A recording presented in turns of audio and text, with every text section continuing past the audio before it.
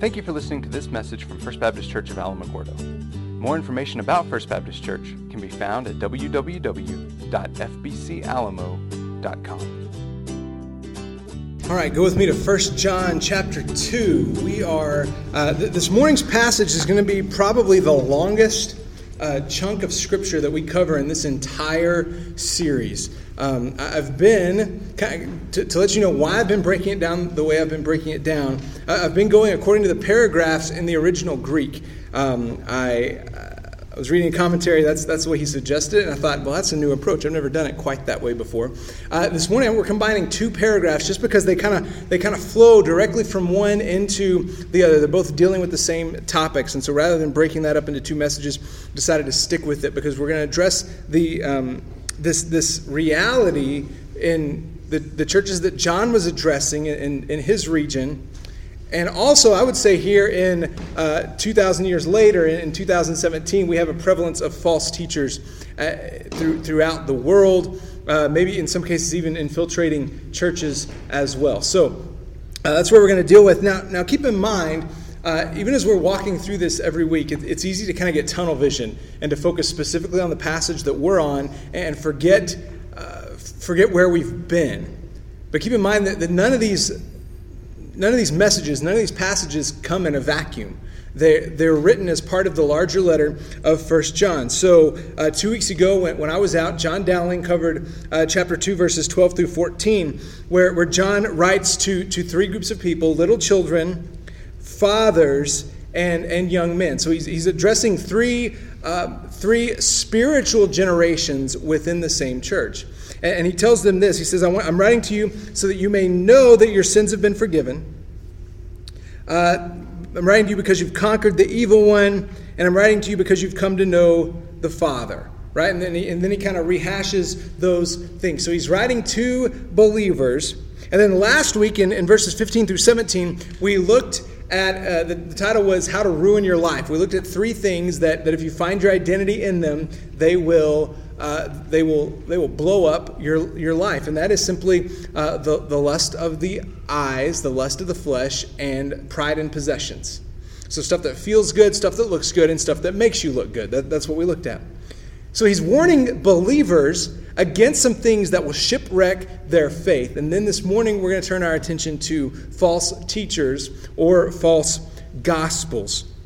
And that's where we're going to spend our time this morning. Three characteristics of false teachers. Three characteristics of folks who sometimes come in and really enjoy blowing up local churches and then taking off. Okay, so we're going to look, and as I said, that's a reality in our world today. We need to be on guard against that. As the pastor, as a shepherd, sometimes that means I've got to take up a staff, right, and drive wolves away. But this isn't good just for me to know. It's good for us to know as the body of Christ, so we can recognize when some folks are in danger of succumbing to false teaching, or in danger of, if they're not corrected, becoming false teachers themselves, having missed the gospel. So that's where we're going to focus our time. It's going to be a lot of fun. I'm excited about it. Let's stand together and let's read 1 John chapter 2, verses 18 through 27 together. They will be on the screen in the Christian Standard Version, Christian Standard Bible, so read along with me. John writes, "Children, it is the last hour. And as you have heard that Antichrist is coming, even now many Antichrists have come. By this we know that it is the last hour. They went out from us, but they did not belong to us. For if they had belonged to us, they would have remained with us. However, they went out so that it might be made clear that none of them belongs to us. But you have an anointing from the Holy One, and all of you know the truth. I have not written to you because you don't know the truth, but because you do know it, and because no lie comes from the truth. Who is the liar if not the one who denies that Jesus is the Christ? This one is the Antichrist, the one who denies the Father and the Son. No one who denies the Son has the Father. He who confesses the Son has the Father as well. what you have heard from the beginning is to remain in you. If what you have heard from the beginning remains in you, then you will remain in the Son and in the Father. And this is the promise that he himself made to us, eternal life. I have written these things to you concerning those who are trying to deceive you. As for you, the anointing you receive from him remains in you, and you don't need anyone to teach you. Instead, his anointing teaches you about all things and is true and is not a lie. Just as it has taught you, remain in him. Let's pray. Father, thank you for this morning. I thank you for the chance that we have to gather together and to open up your word and to read your word together as your people. This morning, will you open our eyes and our ears to see and to hear what you would have us to hear? Will you help us to know the gospel so well that when false teaching tries to creep in, whether that's from the culture around us or even within the church culture, from those who would claim to be teachers, will you give us discernment? Help us to guard within our local church against these false teachings. We ask all these things in Jesus' name. Amen. Thank you. You can have a seat. So as I said, this morning we're going to look at three primary characteristics that false teachers kind of in general will embody. Okay, three characteristics, three ways to spot false teachers and false teachings within the church. The first thing that John tells us is that false teachers will desert the church. So look with me at verses 18 through 21. He says, "Children, it's the last hour. And as you have heard that Antichrist is coming, even now many Antichrists have come. By this we know that it is the last hour. They went out from us, but they did not belong to us. For if they had belonged to us, they would have remained with us. However, they went out so that it might be made clear that none of them belongs to us." So understand what he's saying here. Right? So he talks about the last hour. Now these words, this phrase kind of tends to trip people up because our question is always, well, when's the last hour? How will we know when we've reached the last time? What is he talking about here? The way that he describes it here, the words that he uses, refers to simply the last time. And we're not talking about the last days, meaning, well, the time of the tribulation, the time. That's not what he's talking about. He's talking about the last time that is going to be. And the way he uses this here is the time between Jesus' ascension into heaven and Jesus' second coming.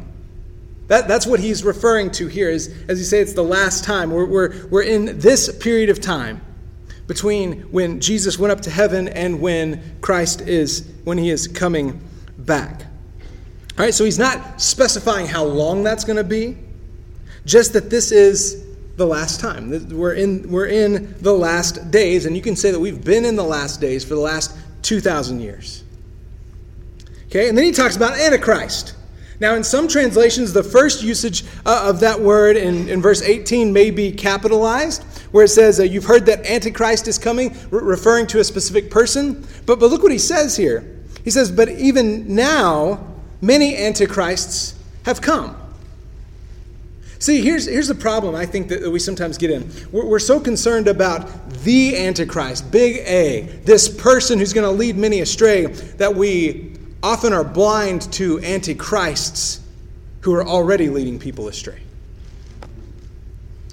And it's these folks that he's focusing on here. So there's an Antichrist coming who's going to deceive the whole world, and yet he says even now there are Antichrists who are deceiving people.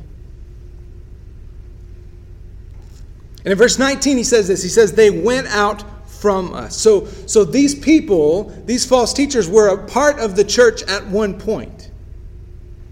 And yet they were never really a part of the church. They came in and they tried to make themselves a part of the body, but eventually they fell off. It says, they went out from us, but they did not belong to us. For if they had belonged to us, they would have remained with us. However, they went out so that it might be made clear that none of them belongs to us. You know, in our world today, so let me be real careful here.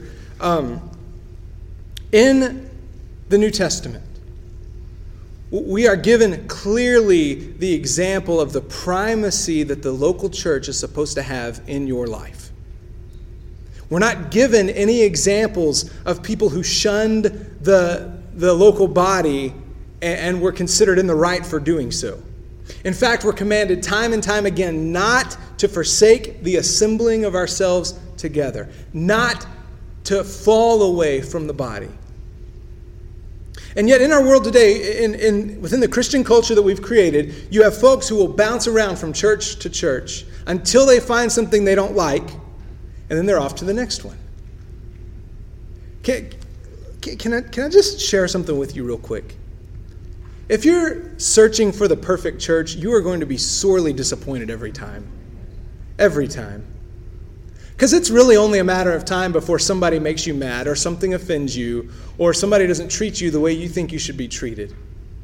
And really, if you're tempted to do that, if you're tempted to bounce from church to church, that says much more about you than it does any of the local churches that you've attended.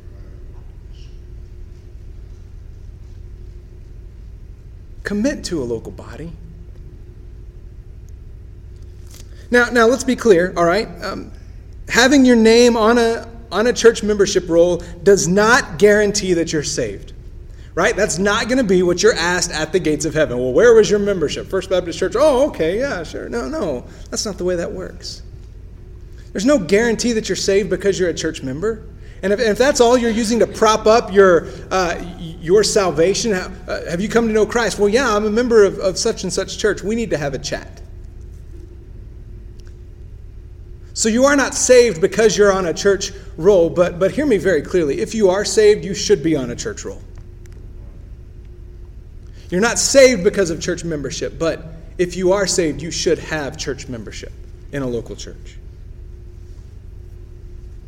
See, the local body, local church is one way, and in fact, I would say it's a major way that we give testimony to the fact that we are followers of Christ.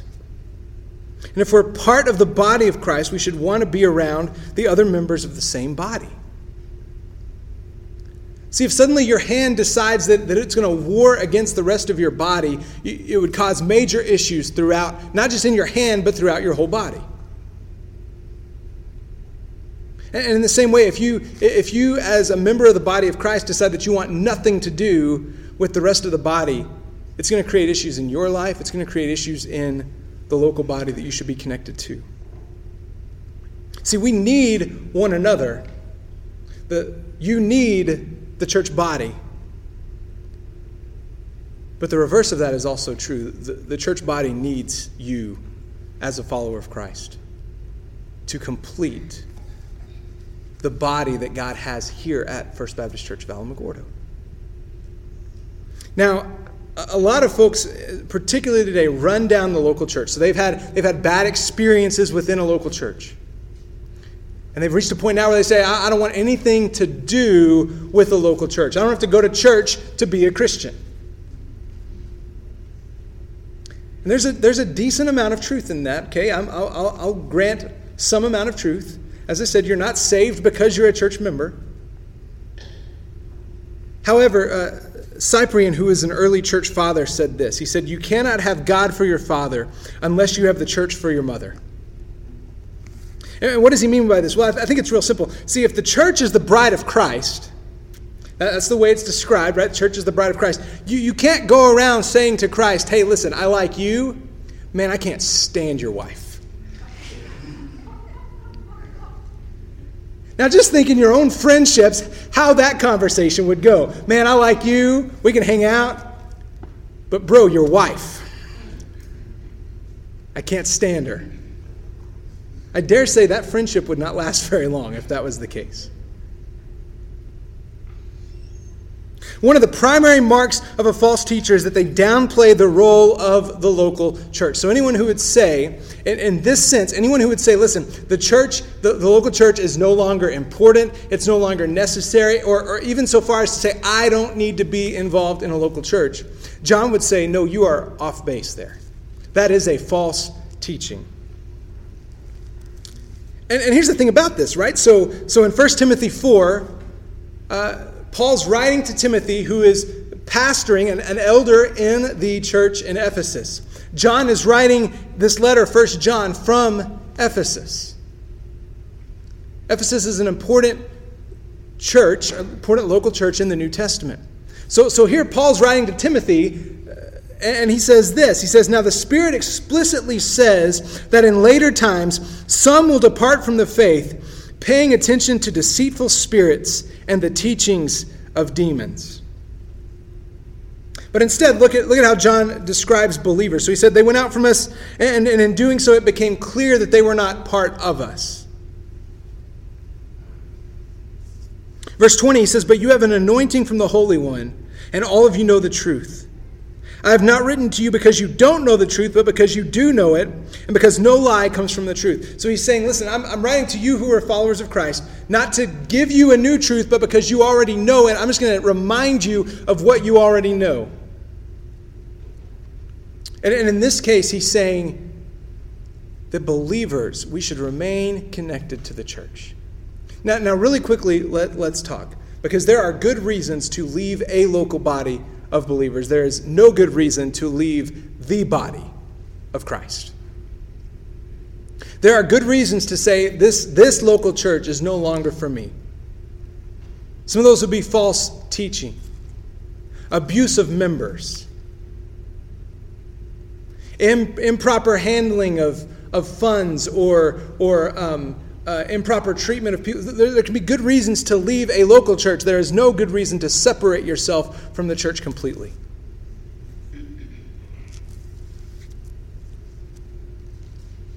So believers, please understand what I'm saying here. Understand this truth. We must be connected to a local church. And so the first question that I'm going to pose to us this morning is simply this.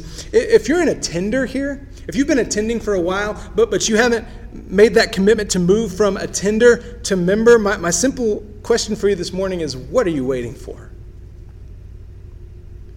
What's keeping you from taking that step and saying, yes, this is the church I just don't want to attend. This is the church I want to join my life with. These are the people that I want to pursue Christ with on a regular basis. This is where I want to love God and love others, where I want to serve, where I want to give. Maybe to you this morning, the Spirit simply saying, stop waiting. Pull the trigger on that commitment. So false teachers, first of all, will desert the church. Second of all, false teachers will deny Christ. Pick up in verse 22. He says, "Who is the liar, if not the one who denies that Jesus is the Christ? This one is the Antichrist, the one who denies the Father and the Son. No one who denies the Son has the Father. He who confesses the Son has the Father as well." So here's a real simple definition that he just gave us of the Antichrist, and that is anyone who denies that Christ is the Son of God, that Jesus is the Messiah. In fact, he says if you do that, you don't even have the Father. If you deny the Son, you don't have the Father either. But if you confess the Son, you have the Father as well. So let me not beat around the bush here. Let me just get to and say something that's extremely unpopular in our culture. John makes it clear here that Muhammad is an antichrist. Buddha is an antichrist. Joseph Smith, the founder of Mormonism, would be an antichrist. And what we have here in our culture, we have some folks wanting to kind of play around with some of these other areas. Well, there's some good things in Buddhism, like a lady I got to visit with in Albuquerque back in February, who said, "Oh, I'm a Christian, but I use Buddhism to center myself." I didn't have the time to stop and say, okay, wait, what?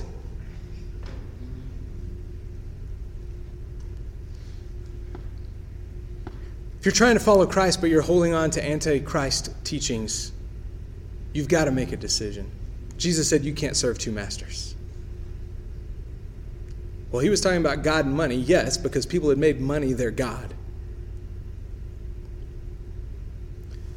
Don't play around with things that are evil.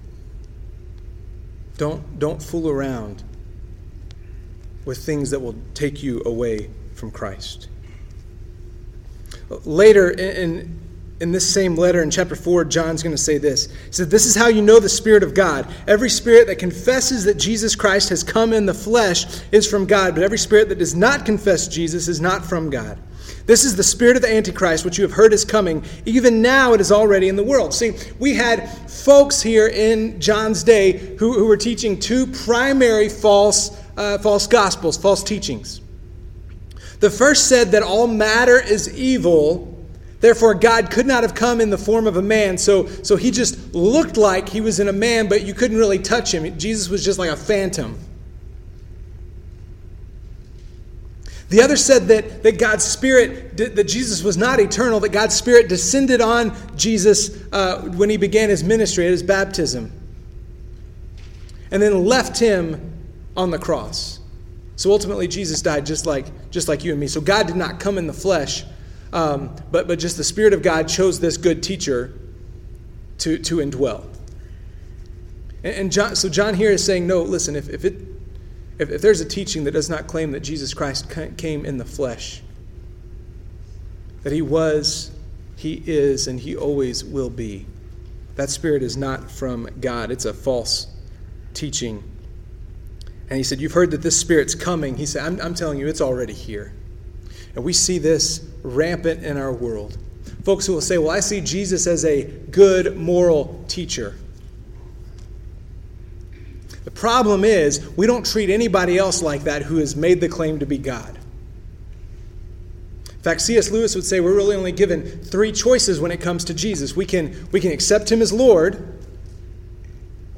We can call him a liar, claiming to be God, but he knew he wasn't. Or we can see him as a lunatic who thought he was God, but wasn't. When you look at the way we've treated folks who've claimed to be God in our world, nobody looks back on somebody like David Koresh or on Jim Jones and says, well, he was off his rocker, but he made some decent points. He was a good moral teacher. No. We call them maniacs. Meaning we have to make the same determination with Christ Jesus. You can't simply keep him as a good moral teacher with the kinds of claims that he made. And then John's going to remind us of a promise. Look at me at verse 24. What you've heard from the beginning is to remain in you, i.e. the gospel. If what you've heard from the beginning remains in you, then you will remain in the Son and in the Father. And this is the promise that he himself made to us, eternal life. He takes them back to their conversion. Listen, what did you hear when you were saved? Was it that you were a sinner? God sent Christ to pay for your sins because you couldn't do it on your own. And that through the forgiveness of sins, you were given the promise of eternal life. He's saying, let that remain in you. The same way you were saved is how you are sanctified. It's how you're continued to be shaped and molded into the image of Christ, that God came and saved you when you could not save yourself. And this same God will sustain you because you cannot sustain yourself. Let that remain in you. This takes us back to what Jesus said, John 14:6. Jesus told them, I'm the way, the truth, and the life. No one comes to the Father except through me. I read a couple of news articles this week, or a couple of quotes this week from some prominent, maybe that word's, maybe prominent's too strong, some folks who are becoming prominent in their denominations. One is a newly appointed bishop in the United Methodist Church, who's made it public that she's a lesbian, and she said basically that Jesus began his life with a bigoted worldview, and he came to understand where he was wrong, and that he had made his life too small, and God enlightened him. And made his image of God bigger, and we should follow Jesus' example.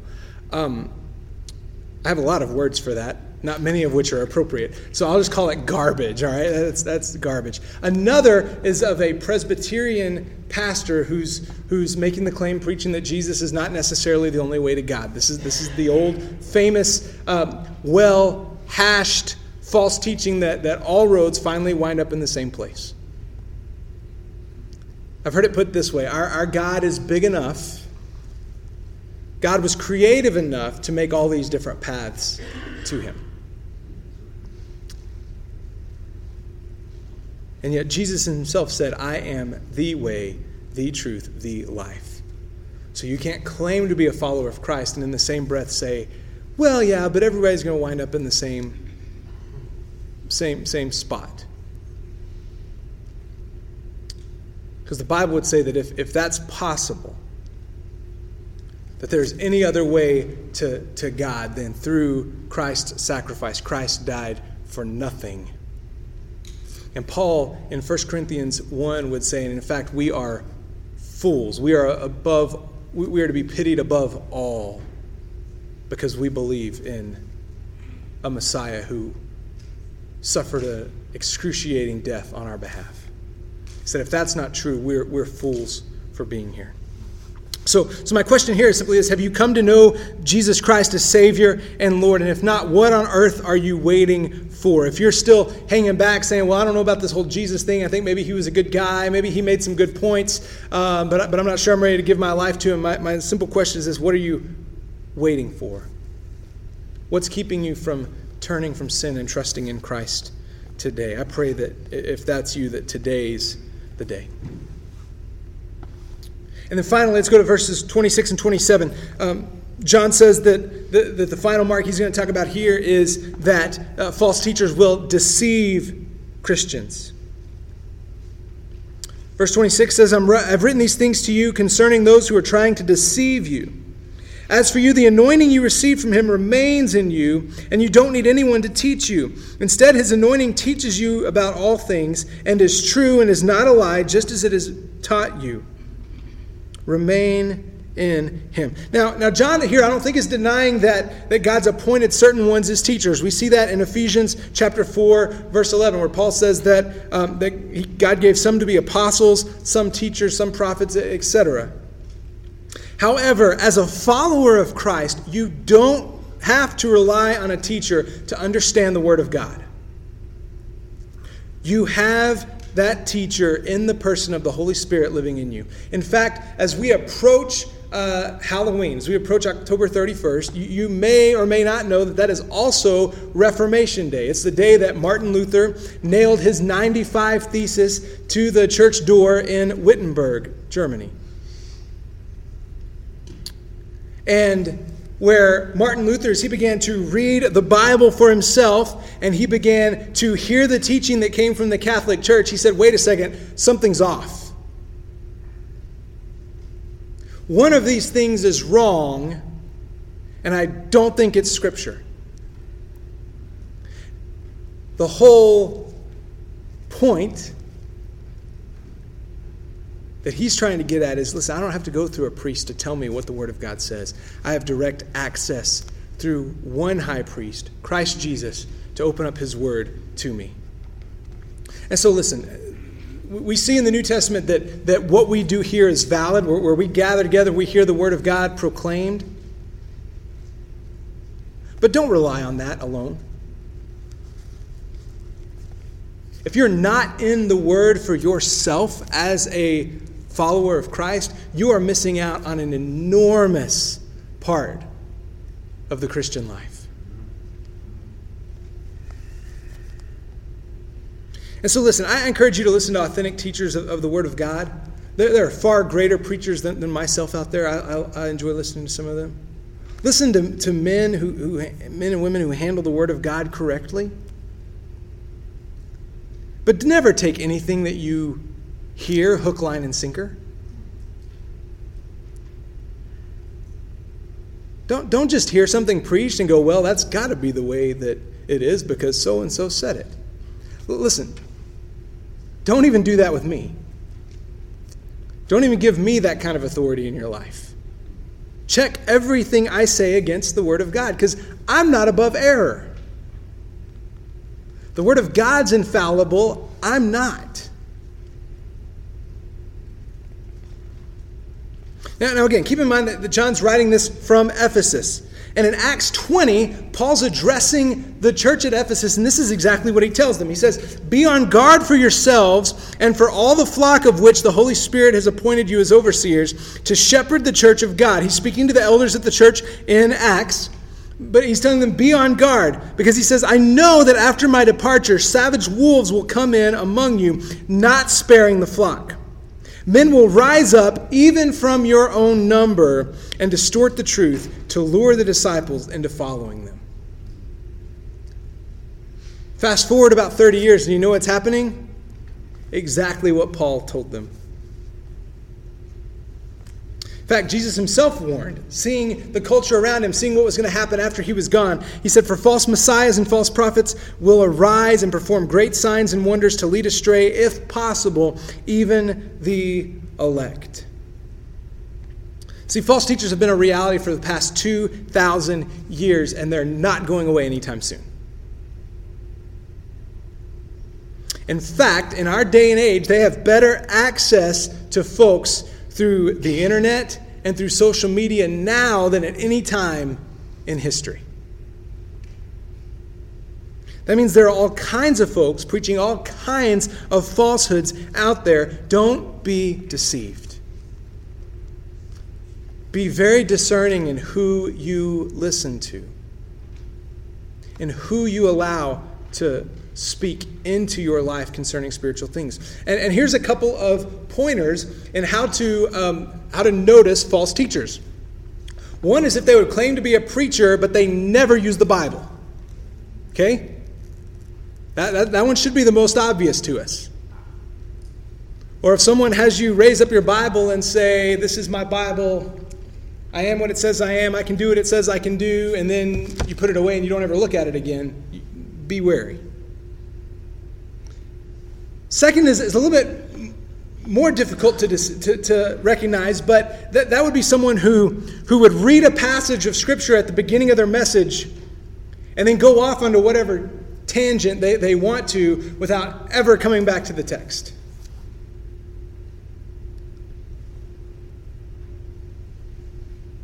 And a third one, I think, would be this, where they would read a passage of Scripture and say, "This is what it says, but here's why it doesn't really say what it says. And I'm going to tell you what it now means." Be very careful.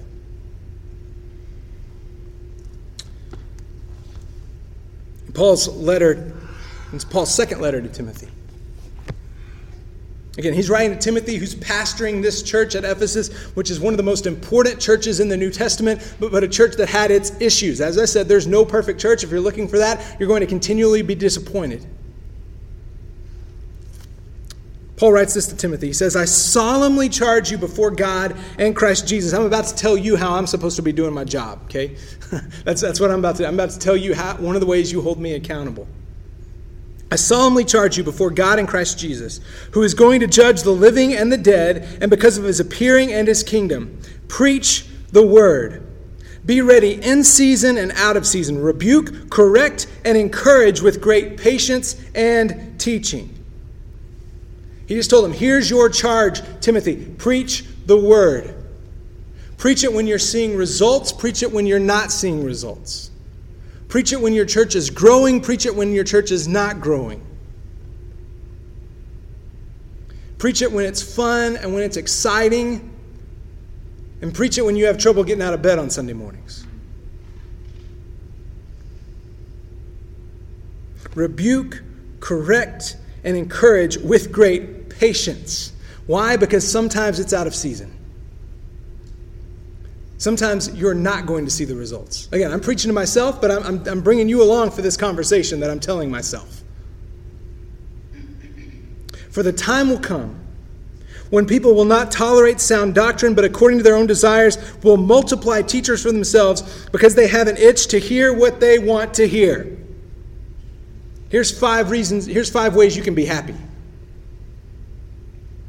Here's 6 reasons to maximize your marriage. Here's how to live your best life now. I'm sorry, was that too obvious? They will turn away from hearing the truth and will turn aside to myths.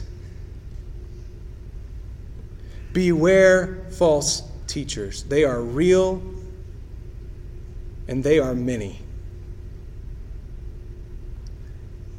People of God, be discerning in what you hear. Come to know the Word of God well enough that you can identify when someone is off track, including me.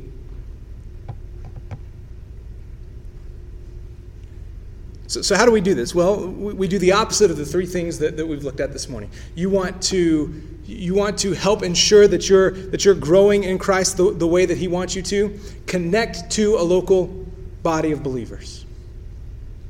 There's no better vehicle for sanctification than the local church. And I know it's messy and people can be annoying and people can rub each other the wrong way. I get that. But could it just be that that's part of the sanctification process? Follow after Christ. Come to know Him. Come to know His Word. To the point that you will not be easily deceived with things that sound nice and pretty.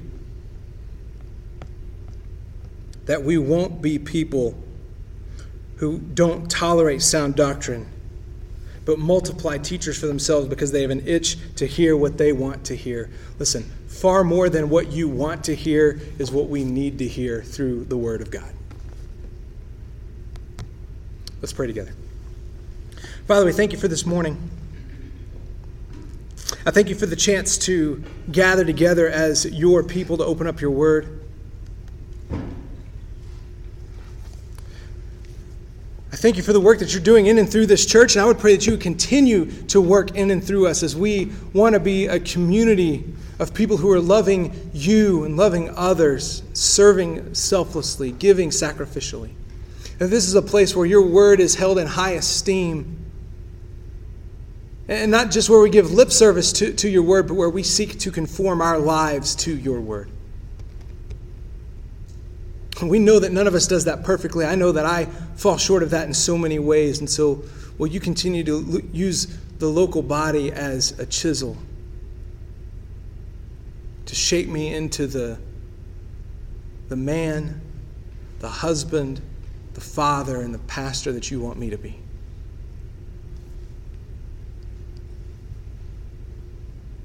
Help us as your people to know your word, to be in your word, to hunger for your word. To know it in such a way that we could recognize false teaching. Whether that comes from our own pulpit or through the culture around us, or even as we hear it in conversations that we have in our neighborhoods and at work and at school. We thank you that you have spoken, that you have made who you are and what you've done for us clear in the Word of God, in Scripture. May we never take for granted that we have your words.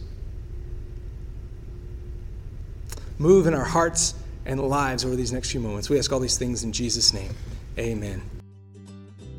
Thank you for listening to this message from First Baptist Church of Alamogordo.